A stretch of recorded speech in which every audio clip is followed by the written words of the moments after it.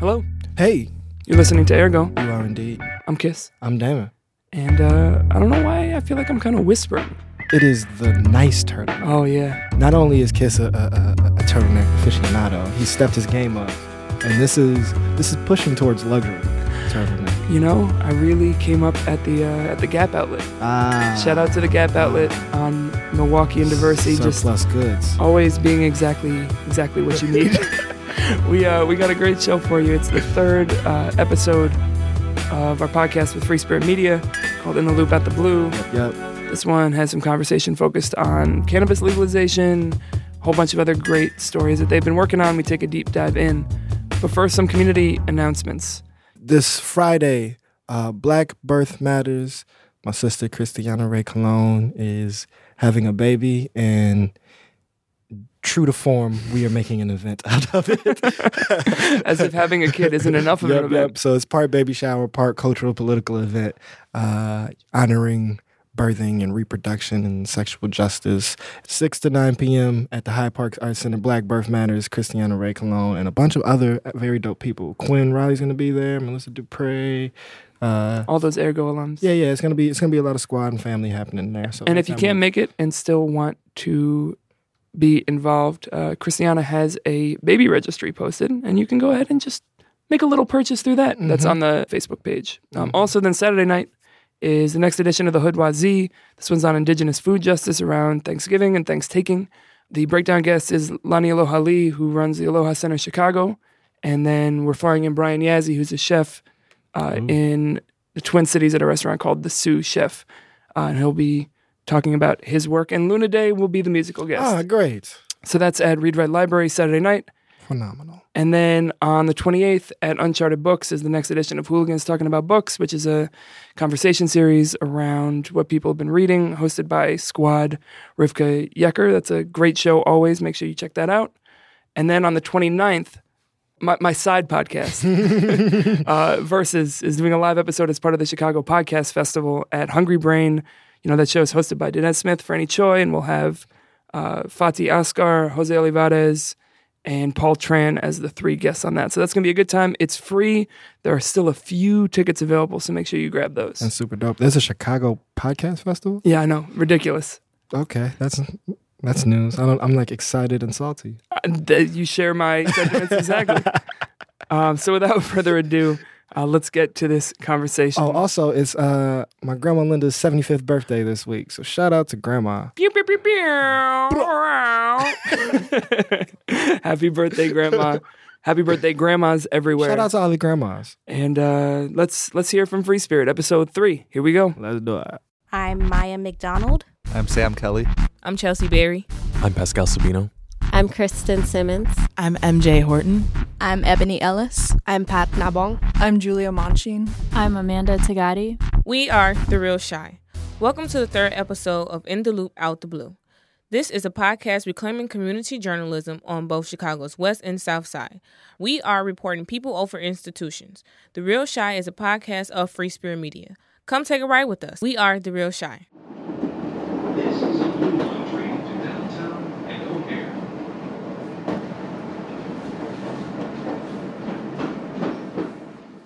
This stop is Headlines.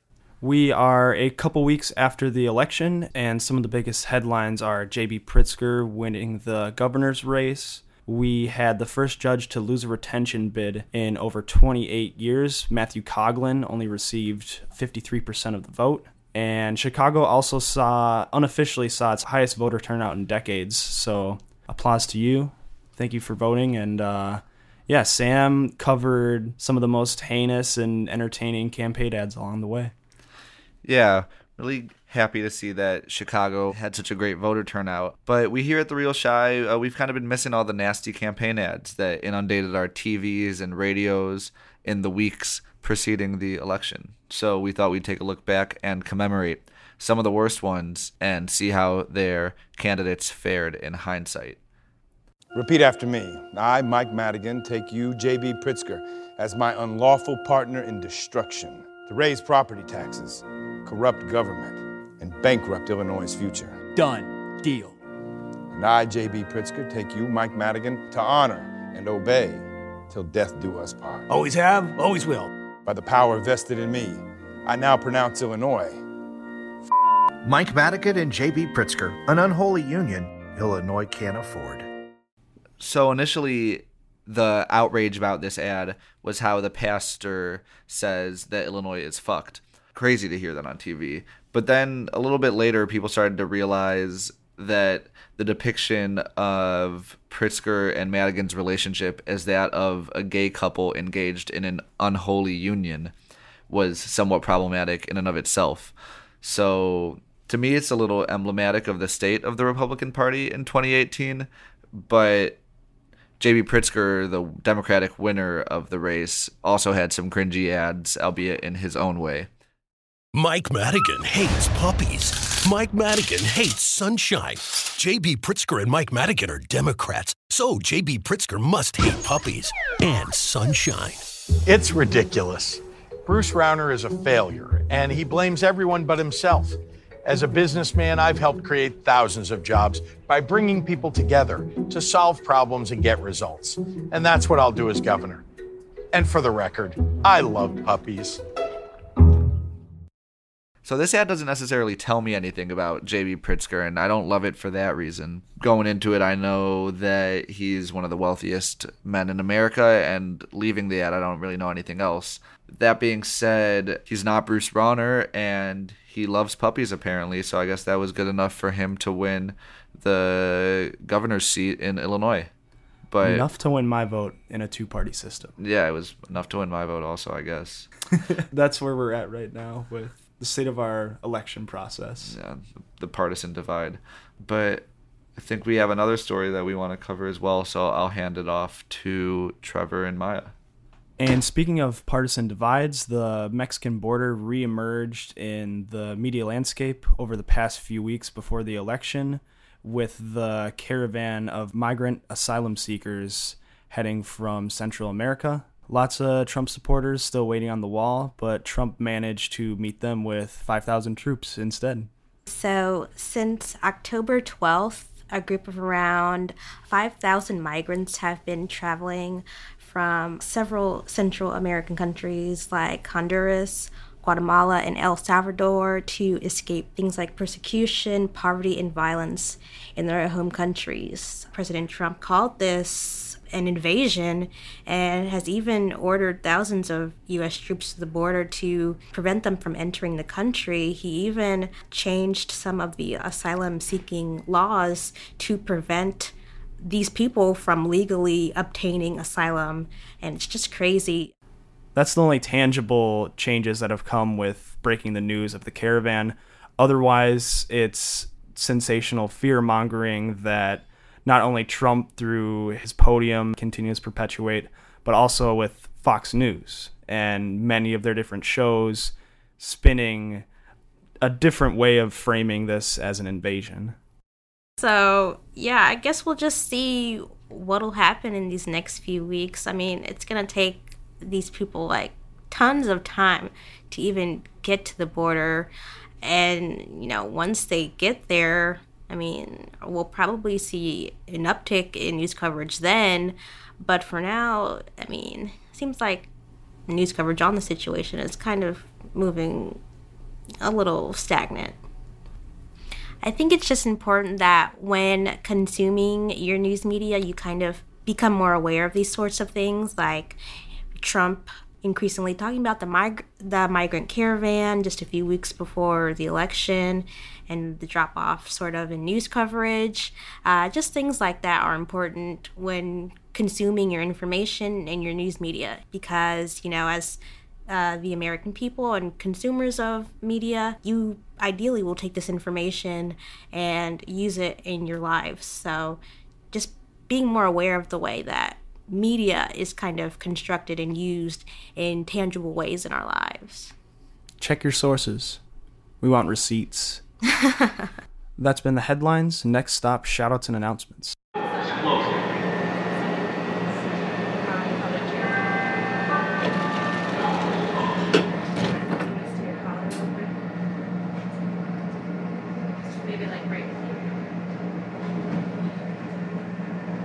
The South is next.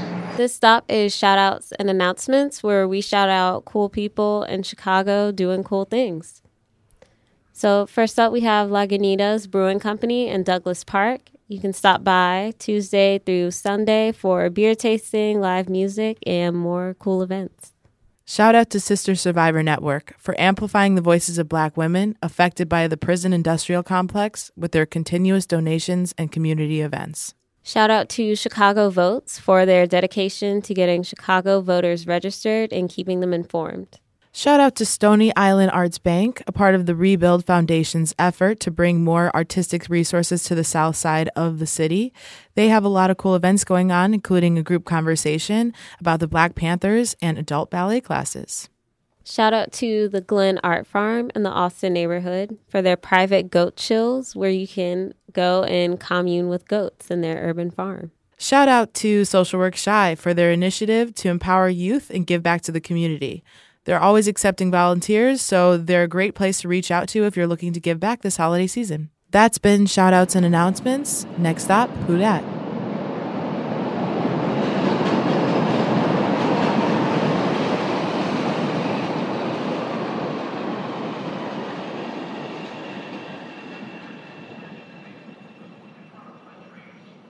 This stop is Who Dat?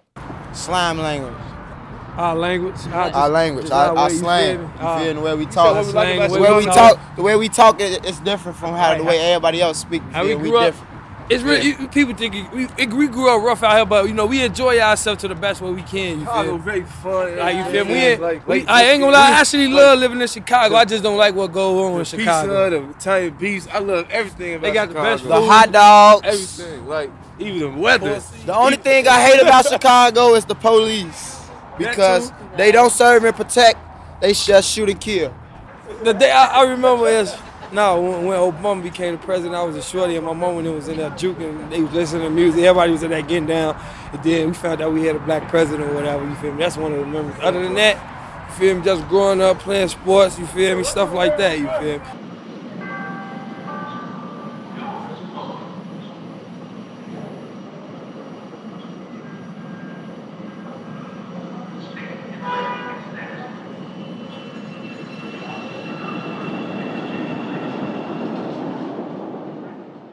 This is the Deep Dish, where we take a dive into the issues surrounding our communities.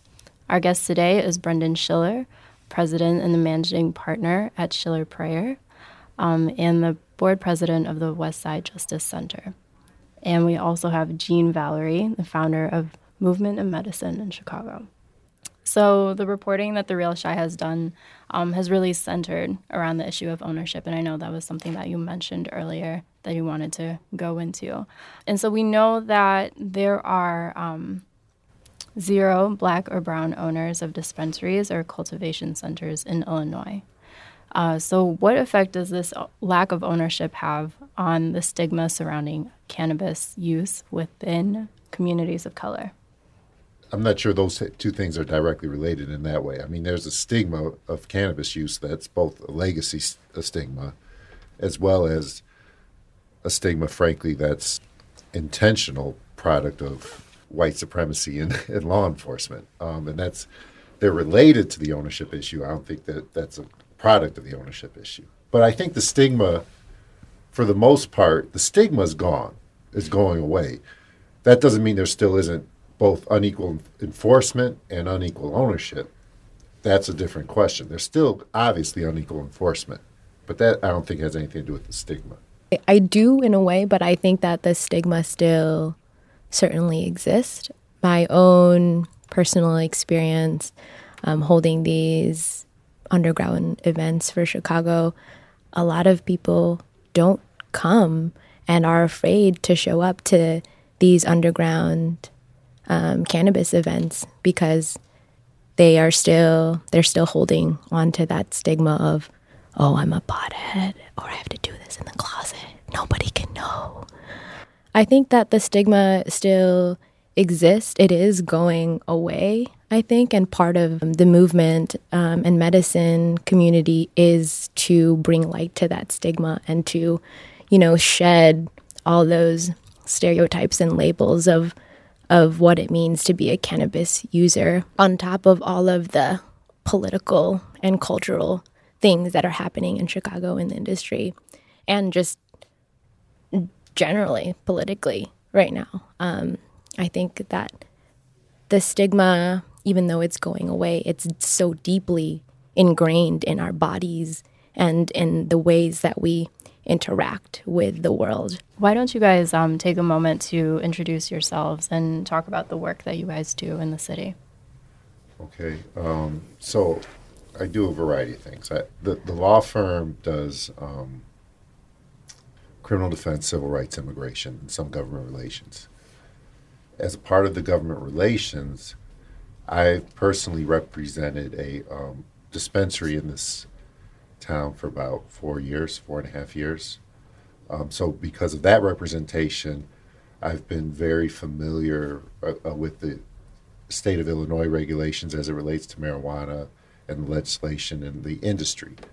And because of my other interests, my political interests, and the other things we do with the West Side Justice Center and some other stuff, I've become very familiar with marijuana legislation across the country. And I've been pretty active for the last several months trying to shape the coming recreational legislation in this state. My name is Jean, and I founded Movement in Medicine.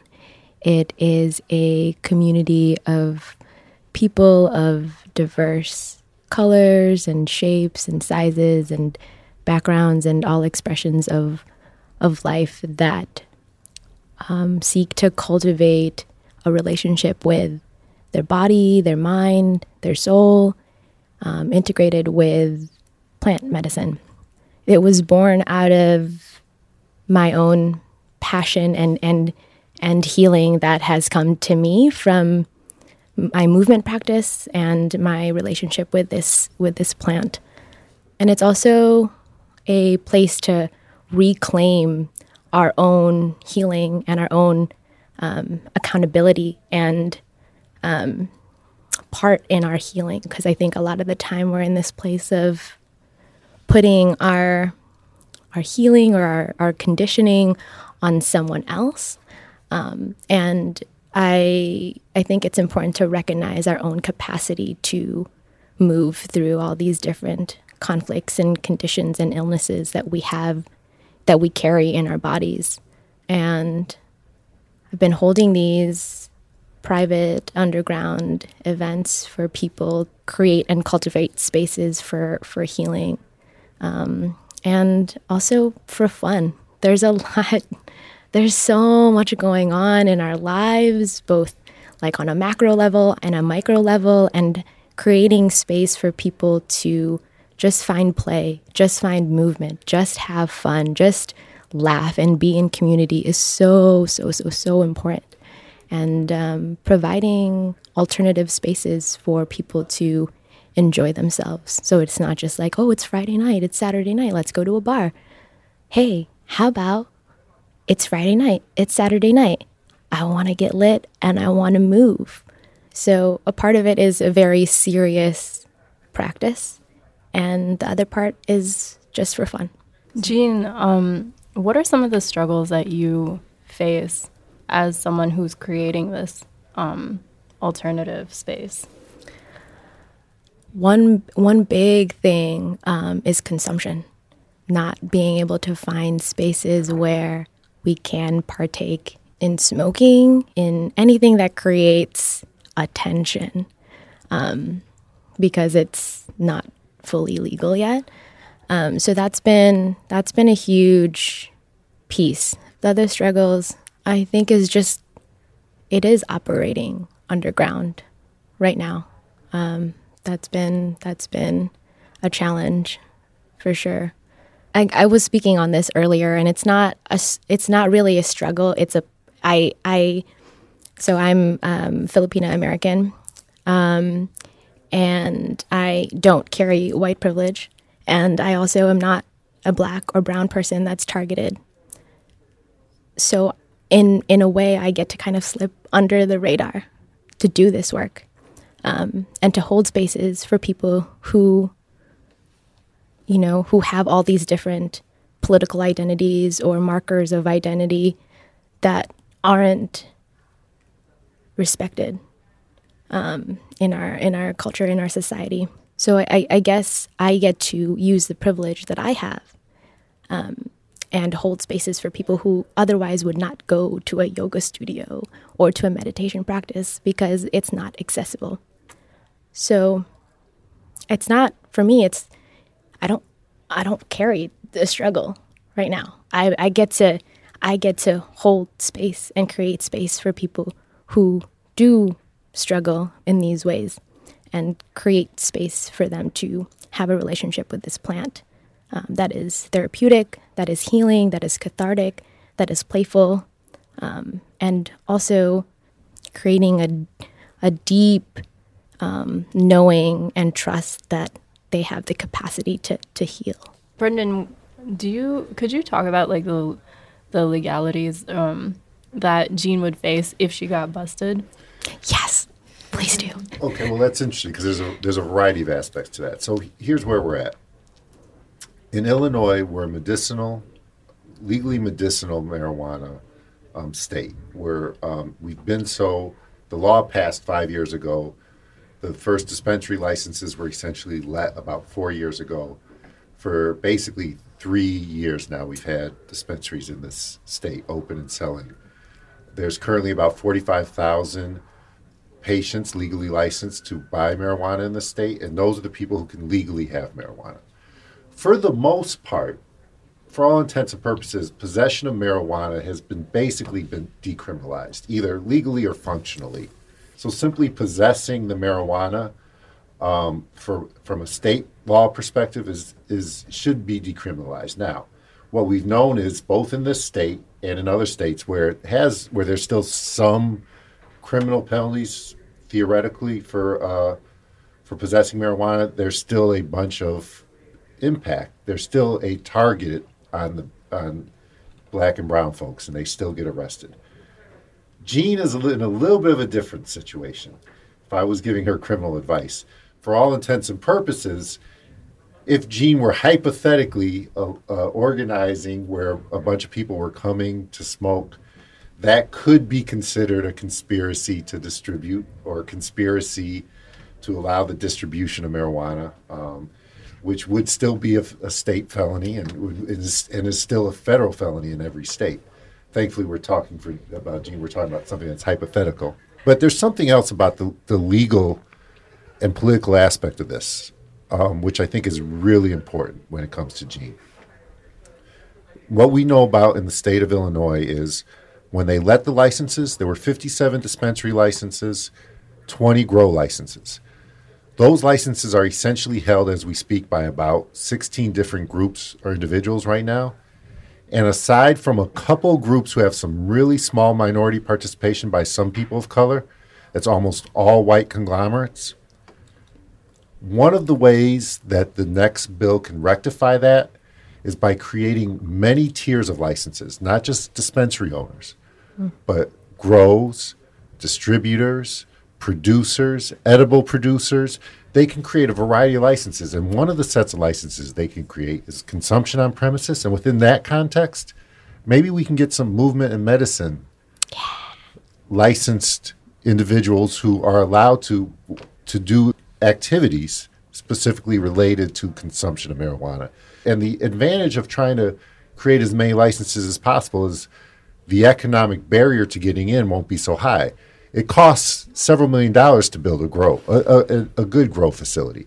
It costs a few $100,000 to build a good dispensary, but you could probably put together for just a handful of dollars a nice movement in medicine facility. And so I think as we're looking at what's going to be a rapidly moving legislation going towards recreational marijuana in the state, we should look at that because we have a real opportunity in a nascent industry that in 10 years will be the single biggest consumer product industry in this country to create at least some level of equity from the beginning for the first time ever on any industry in this country.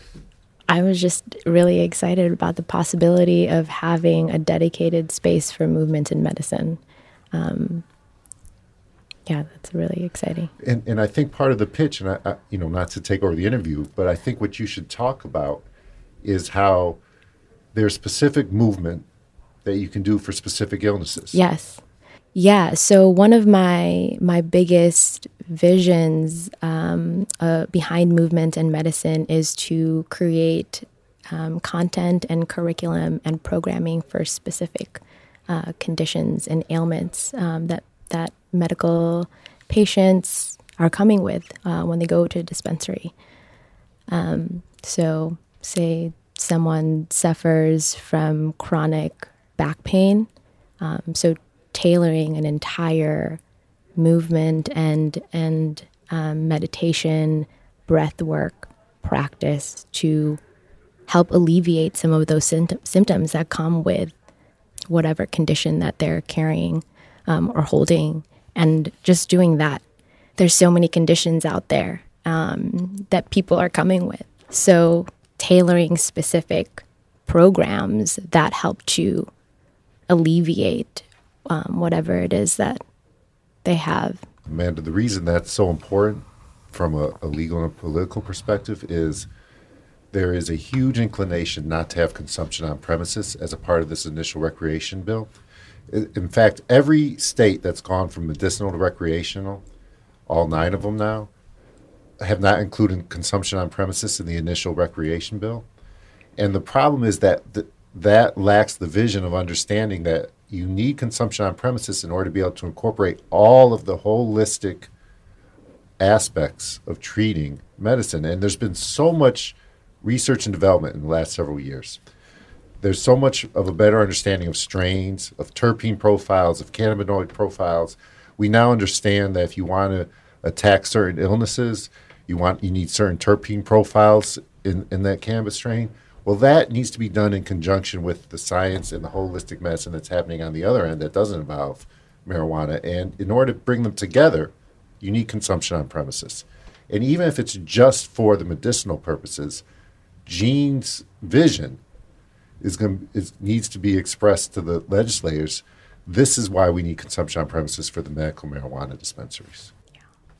Because I feel like a lot of people don't have access to other therapies. So what I'm imagining is if I were to be able to come in as a movement instructor and get to talk one-on-one with patients about their symptoms and the pain that they're going through, being able to work with bud tenders and with the knowledge of the plant, and combining that with the knowledge that I have, and then sort of bridging these two worlds together, so that it is healing, it is therapeutic, and it is holistic. Just something that we've also been talking about. We talked a little bit earlier about stigma, right? So when we think about marijuana, I mean, we automatically think about stoners, and I feel like that's also affecting maybe the legalization of it as well. As just people just want to get high for the fun of it. I know, Gene, that you did some work as well in California in the Bay Area, so maybe you can talk about what your work was like out there and here in Chicago and how that differentiates. Sure. I had some friends that were helping to write the equity program in San Francisco, who have since lost their businesses because huge corporations have taken over.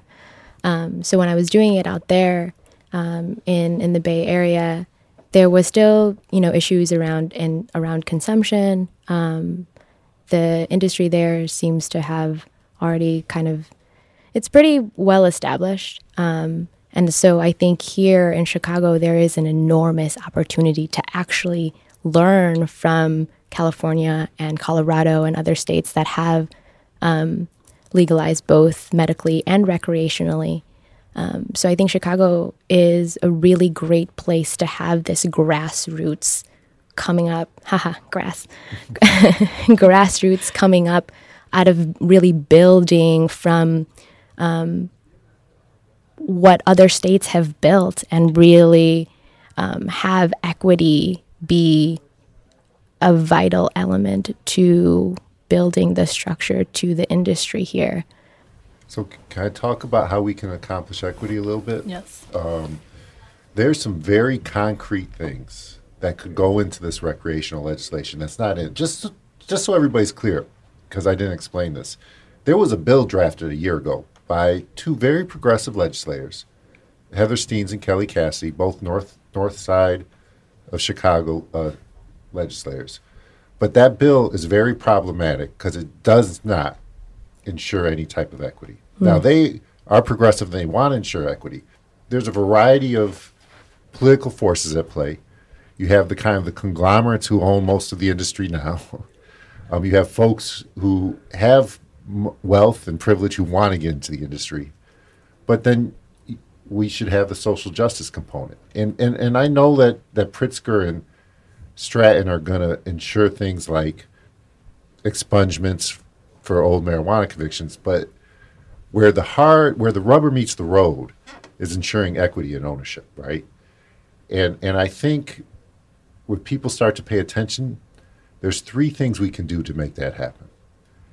And the first is any new license, you need 100% disclosure of all ownership. And if you do that, it makes it, frankly, almost impossible for all these groups which have become conglomerates over the past 3-4 years and are now going over to the Canadian exchange and selling publicly. They can't get a new license because you're never going to be able to disclose 100% of ownership if you're trading publicly. And then the second is tie licenses to certain police districts where there's been a large number of marijuana arrests, something similar to what they did in Oakland and in the Bay Area. We know that in this current Supreme Court, you're not going to pass constitutional muster if you tie it based on race.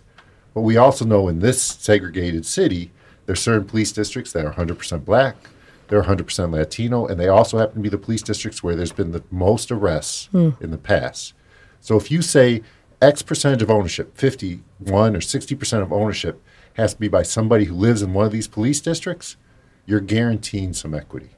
And then the third piece is even a higher percentage of that ownership, whatever it is, 80, 90, even 100%, has to be locally based in Illinois. And then you block out, again, some of that corporate international control. And I think if we start to include some of those pieces and then, like Gene said, look at what happened out west, look at how they've done things out west and learn from that, we can start to make sure that the next set of licenses really does have some equity in it. Actually, so Bree was the one who, like one of our reporters, who really took some time to dive into the cannabis industry and how it affects Black and Brown communities. A question that she wanted to ask today was, how can we work to include people with the most marginalized identities who may find it extremely challenging to access even the current medic system? So marginalized identities meaning maybe undocumented immigrants and things like that. You mean access it from a consumer perspective or from an owner perspective? From a consumer or even an owner perspective. So from a consumer perspective, I mean, just something important happened in terms of the medical industry. Up until a couple months ago, you had to get fingerprinted and go through a background check, and so that obviously kept a large portion of the community out. That's changed. You can now become a medical card owner without being fingerprinted and without getting a background check. You just need a prescription, basically, from a doctor. So that's changed. Frankly, I encourage. We believe that the state will become recreational next year. We don't know for sure. I encourage everybody to go get a license, because even if you didn't buy the marijuana, and I'm not saying this is legal advice, but if you got a license on, you got a pretty good argument if you ever get stopped with it that's legally held. And let me say this. The legalization of marijuana has resulted in the commercialization of marijuana, which there's some bad things about it, but one of the really good things about it is when you go into a dispensary, you get to see the terpene profile. You get to see the cannabinoid profile. You know exactly what you're smoking, which you don't know on the street. So if you can, you really should actually get your product legally. But you're never you can't change the dynamic that marginalized people are feeling until you change the criminal justice system. That's separate from marijuana. Mm-hmm. Right. So that has to be a holistic approach to changing the criminal justice system. Which is kind of what I do every day, right? We sue the city all the time. We're in the middle of consent decree negotiations with them. I represent Black Lives Matter, Network 49, NAACP in those negotiations. But there needs to be a change with the police, the prosecution, and the judges, and you need to stop stopping people based on stuff that they shouldn't be stopped for. Mm-hmm. In terms of ownership, it is figuring out a way to get into the industry from any way possible, including things like what Gene is doing and trying to figure out how you make that part of the industry and part of the commercialization of the industry that begins from its nascent point. How can we work to include people with the most marginalized identities who may find it extremely challenging to access even the current medic system? Ditto on everything that Brendan said, and also from a consumer point, and just from my own perspective, creating spaces that are accessible and relatable.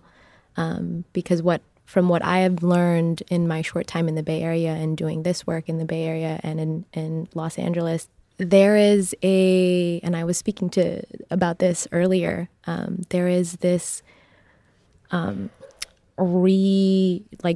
to redefine what it means to be a stoner, what it means to be a cannabis user. And there's a lot of brands, new cannabis brands out there that have this like really beautiful, minimalist, feminine aesthetic. But there's no depth to it. I've seen a lot of yoga and weed classes out there that aren't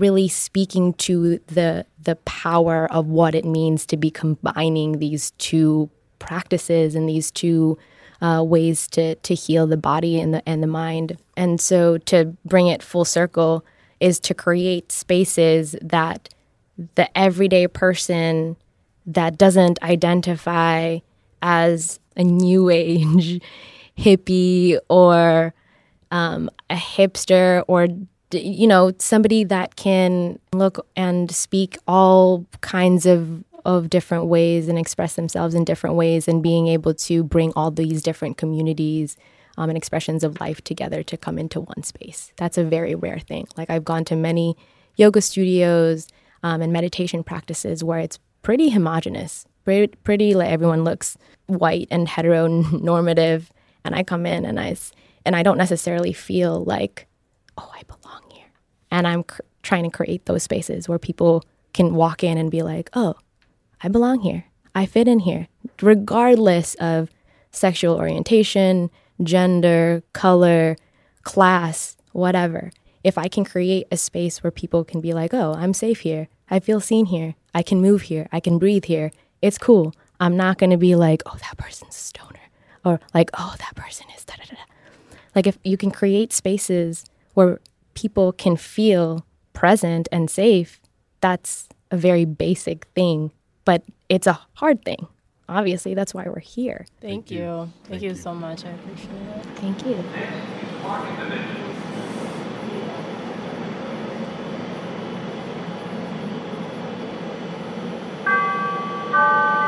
Doors closing.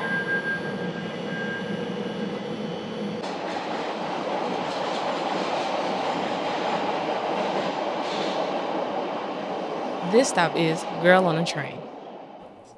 This stop is On the Train, where reporters from The Real Chi go onto the CTA and meet real Chicagoans on their daily commute.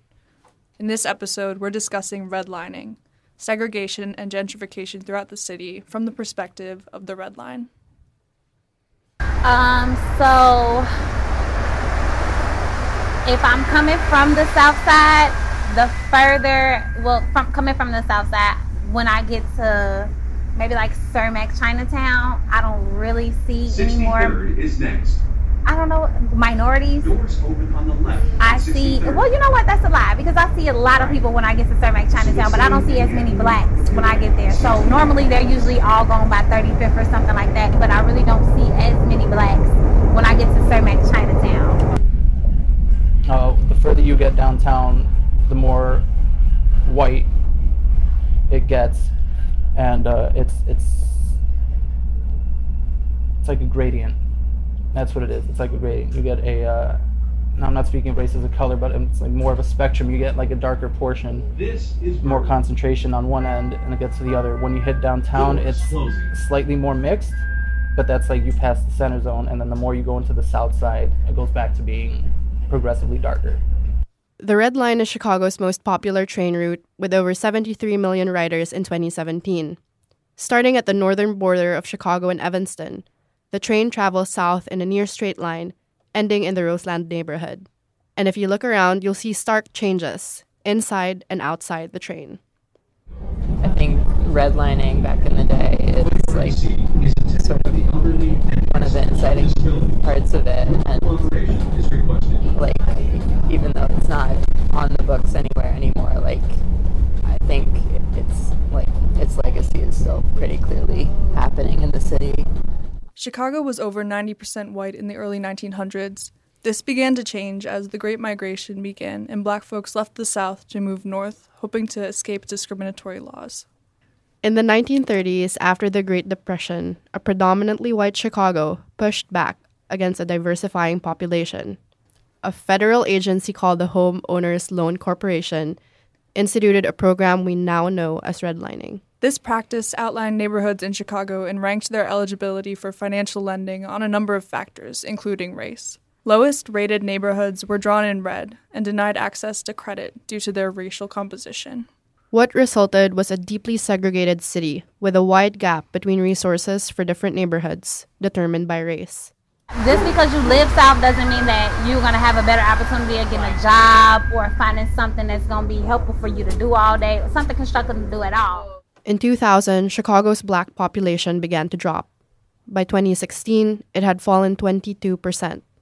Less than 100 years after the Great Migration, Chicago is seeing the reverse, a black exodus. A lot of people are leaving the city for better opportunities, whether it's housing, whether it's work. And a lot of people, sadly enough to say, there's a lot of violence in our community, in our neighborhood, within our people. So that could be an issue, but a lot of people are moving for opportunity outside of that.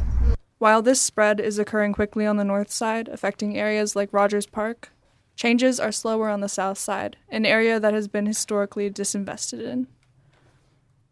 Oh, yeah. And you know what? Definitely. I'm watching them remake all these streets.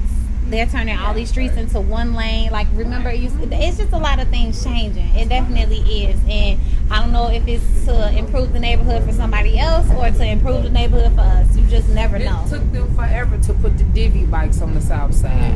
Right. And it's not really south side. You got to go a little further over to get to them. Yeah. I mean, it's what it is, which it's terrible. It really is. It's terrible. Chicago's losing people every year, not because they don't want to live here. Sometimes it's just because they can't afford it. I mean, in some places you need at least 65 hours a week working just to afford a place to live. Chicago seems to be one of those places at times. I have 2 jobs just to afford my place. It's important to remember that gentrification cannot occur without segregation. So while gentrification in Chicago is a frequently discussed issue, focusing on the displacement of communities of color as realtors and trendy businesses seize properties. To some folks on the south side, the stories of neighborhoods like Pilsen's rapid economic development hit a different chord. In the Hispanic neighborhood, they're building, they invested money, they put in better gyms, better cafeterias, just better opportunities for the kids. I'm about to get off, so they're bringing it up. They're building it for the kids to have a place to go, to have opportunities to live better, to play amongst each other. You know, the schools, the playgrounds, activities. They don't bring none of that in the South Side. They don't bring none in the South Side. In layman's terms, level the playing field, make everything even. Why would Lakeview have to be more expensive than Rogers Park? They're right next door to each other. There are places that, you know, rent-wise, their prices are in the low 800s, which is around the area I live in, and there are places like just a couple blocks away that are about 1,600 or 1,200 for a one-bedroom. I mean, if you want to fix the gentrification issue and bring in additional revenue, then you should focus on just similar pricing. That's been On the Train. Next stop, 1 Minute of Love. This stop is 1 Minute of Love. In order to connect with somebody, you need more than news. For a little bit of love today, here's The Real Shy's own Amanda Tagati. I learned how to kiss in 2nd grade. Shayna taught me. We were on the playground and she told me that she's been practicing. She's been vying for Michael since the beginning of the year, and she was gonna get him before Jenna was. She was just waiting for the right time to make her move. All of the boys in the class had a crush on Jenna.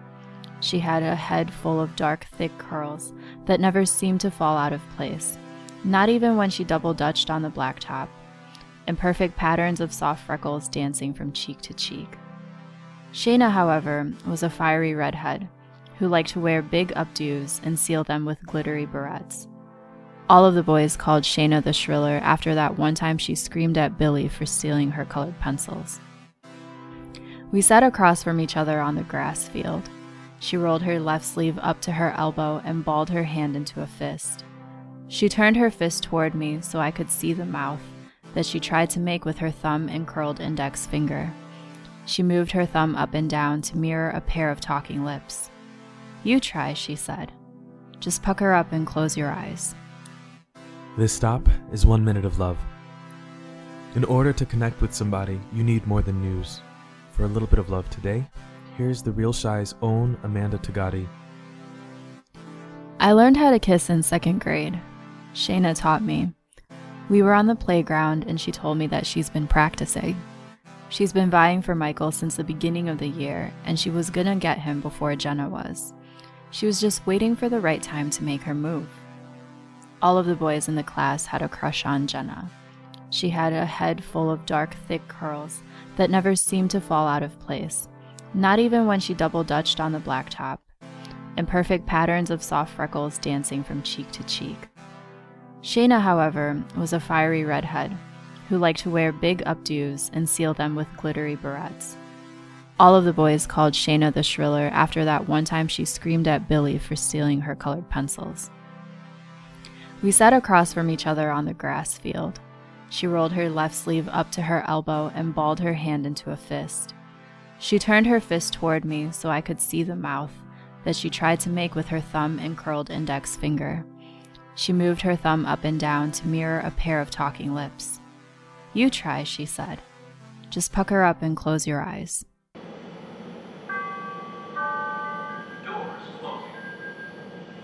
This is the final stop. As far as this podcast goes, The Real Shy is a program under Free Spirit Media, which provides media education for young people on both west and south sides of Chicago. We would like to thank our guests. We would also like to thank Daniel Kisslinger and Damon Williams of Ergo, and a special thanks to Cards Against Humanity for sharing their studio with us. Follow us on Twitter and Facebook at The Real Shy FSM. Until next time, thanks for riding with The Real Shy. Doors closing.